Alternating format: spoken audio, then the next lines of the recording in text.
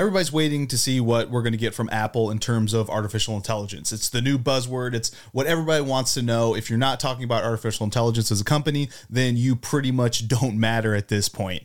And Apple, being such a big name, is someone that everyone's just kind of waiting for. And I don't think it's going to be so groundbreaking like you're going to see with ChatGPT and the ability to go online, get this all amount of information. It's just going to elevate and really just give an exponential pleasure of using the existing stuff that Apple has already put out there. For example, like Siri, just being just an elevated level of the information you get back, how it uses whole large data sets of what we inputted, and we're just waiting. And we're always waiting on Apple. Apple was the last, for example, to put USB-C on devices for a number of reasons, mainly having just proprietary hold on their own technology, making you buy chargers, whatnot, and so forth. And there's just other elements like it. They just take a lot of time. And I think, it's good. Like if you read Steve Jobs by Walter Isaacson, it's always been built into the heart of what Apple is building great products foundationally, understanding it, not putting anything hopefully out in the market that is just a complete piece of crap that in turn nobody wants to use. So they take their time. With artificial intelligence, I think a lot of it also has to be about the waiting game, seeing what's out there, what people like, and what kind of other things come about. For example, New York Times suing OpenAI over their use of their information, copyright infringement, and it's just egregious to the level that it's doing so. So knowing that Apple can sit back, understand what the rulings are going to be, and then come out with their more fully fleshed, mature model of whatever that is down the road. But there's also a big thing that Apple takes a lot of time and is a big reason of their closed ecosystem. And it's right here. So this is a macrumors.com guide to what Apple is doing in terms of artificial intelligence. And this highlighted portion right here, putting privacy ahead of functionality. For a lot of people, that is why Apple is such an attractive piece of technology, is because of just the closed ecosystem and the protection of data. Even the government wanting backdoors, put it in their operating systems, their iOS, they just won't do it. They are focused in putting the trust out there of what they offer in terms of the privacy. And that's what I personally love. When you get like an Android device, I will say I have used Android devices that I think are a better overall phone than the iPhone. However, just the functionality, the dependability, and that privacy element is something that I just love. And that's what I think is going to be a big factor in terms of what the artificial intelligence is going to be on these models. And we can get more into that. Let's first talk about potentials of an Apple GPT. Apparently, internally, employees are using some sort of internal Apple GPT, using information. It's helping developers and hardware engineers use existing information, because that's what artificial intelligence does. It uses historical data to help them with the development of future data.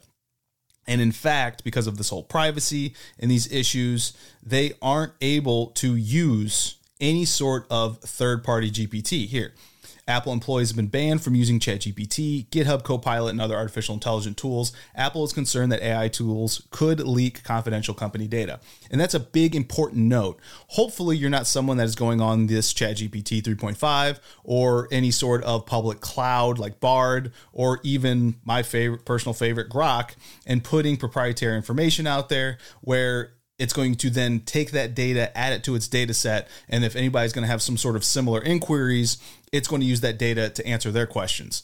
Hopefully, that's not what you're doing, because that is a big risk with these public GPT systems. So Apple employees aren't able to do that. Now, when we talk about that data set, what can be developed through an Apple GPT? I mentioned earlier, New York Times is suing OpenAI over their use of their information. I think others are going to follow suit because of the copyright infringement that you're seeing. And it's so egregious. It's a simple like copy and paste without any sort of attribution to an article or any sort of kickback to these copyright owners like the New York Times, and they're benefiting from it.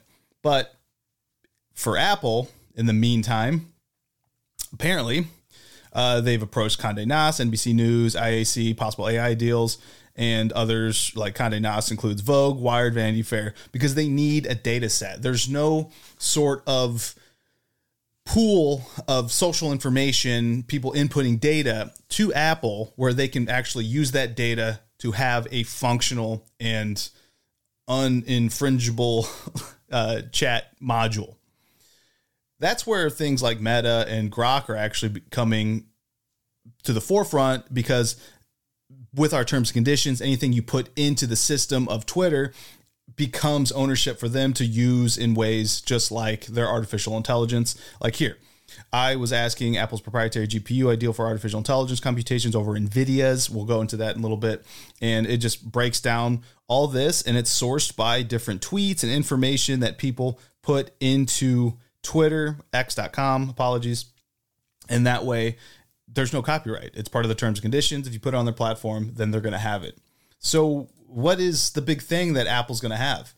To me, it's going to be this closed client-side ability to do these computations. When you're talking about artificial intelligence, the big issue that has been for the longest time is the ability to do the computations, and that requires a very powerful piece of hardware.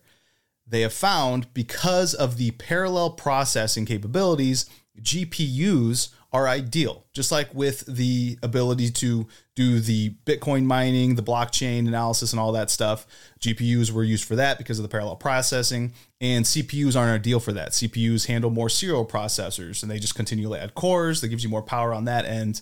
So we land on the GPUs.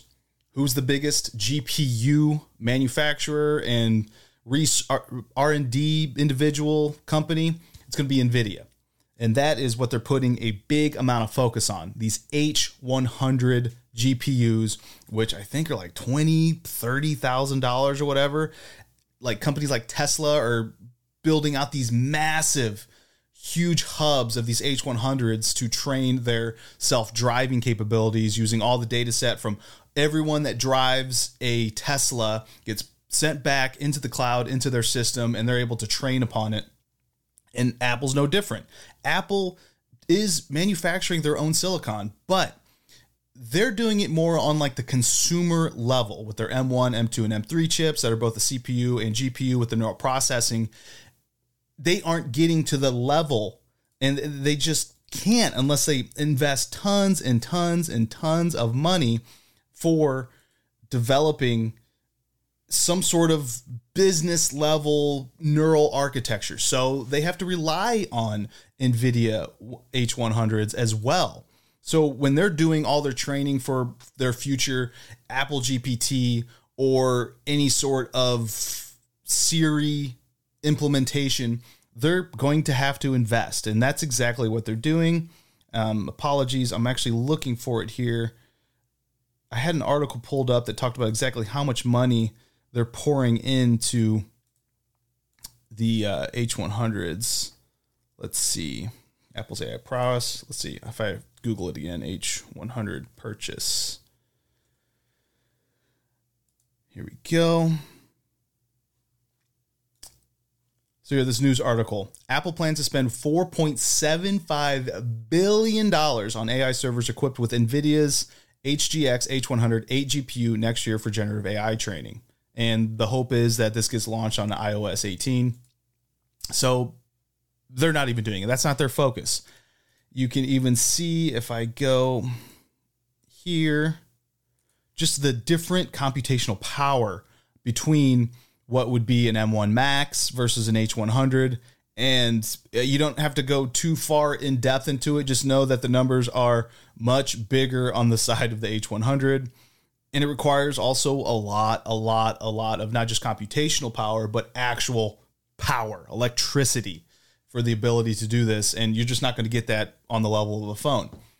However, what's really cool is that the M3, for example, in the M3 Max, the M3 Pro, M2, M1, this Apple Silicon, it has just amazing power for the personal side of things. So if you want to create your own little custom GPTs on your side or any sort of AI or machine learning, do the computations in smaller data sets, we should be able to do that. The M3 I believe base level is apparently performing to the level of NVIDIA 490, which is a very pricey piece of hardware that if you wanted to go out and purchase just by itself, and then of course you got to build out the system. So when you buy an Apple, you get the M3 or the M3 Max, M3 Pro, you've already got this complete system that you can now run these artificial intelligence engines on it. And it's got like the neural networks and everything else that you should be needing. Where's the image here?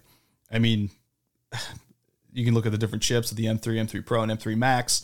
And so the Apple Silicon is just performing so well on the client side of things, which is also important, client side, meaning that the information that you're going to input in there that it's going to use for Siri or whatnot is going to be more client side, that privacy, that protection, keeping it within your own ecosystem rather than constantly going out to the cloud where it can be hacked and whatnot. And that's always the big worry.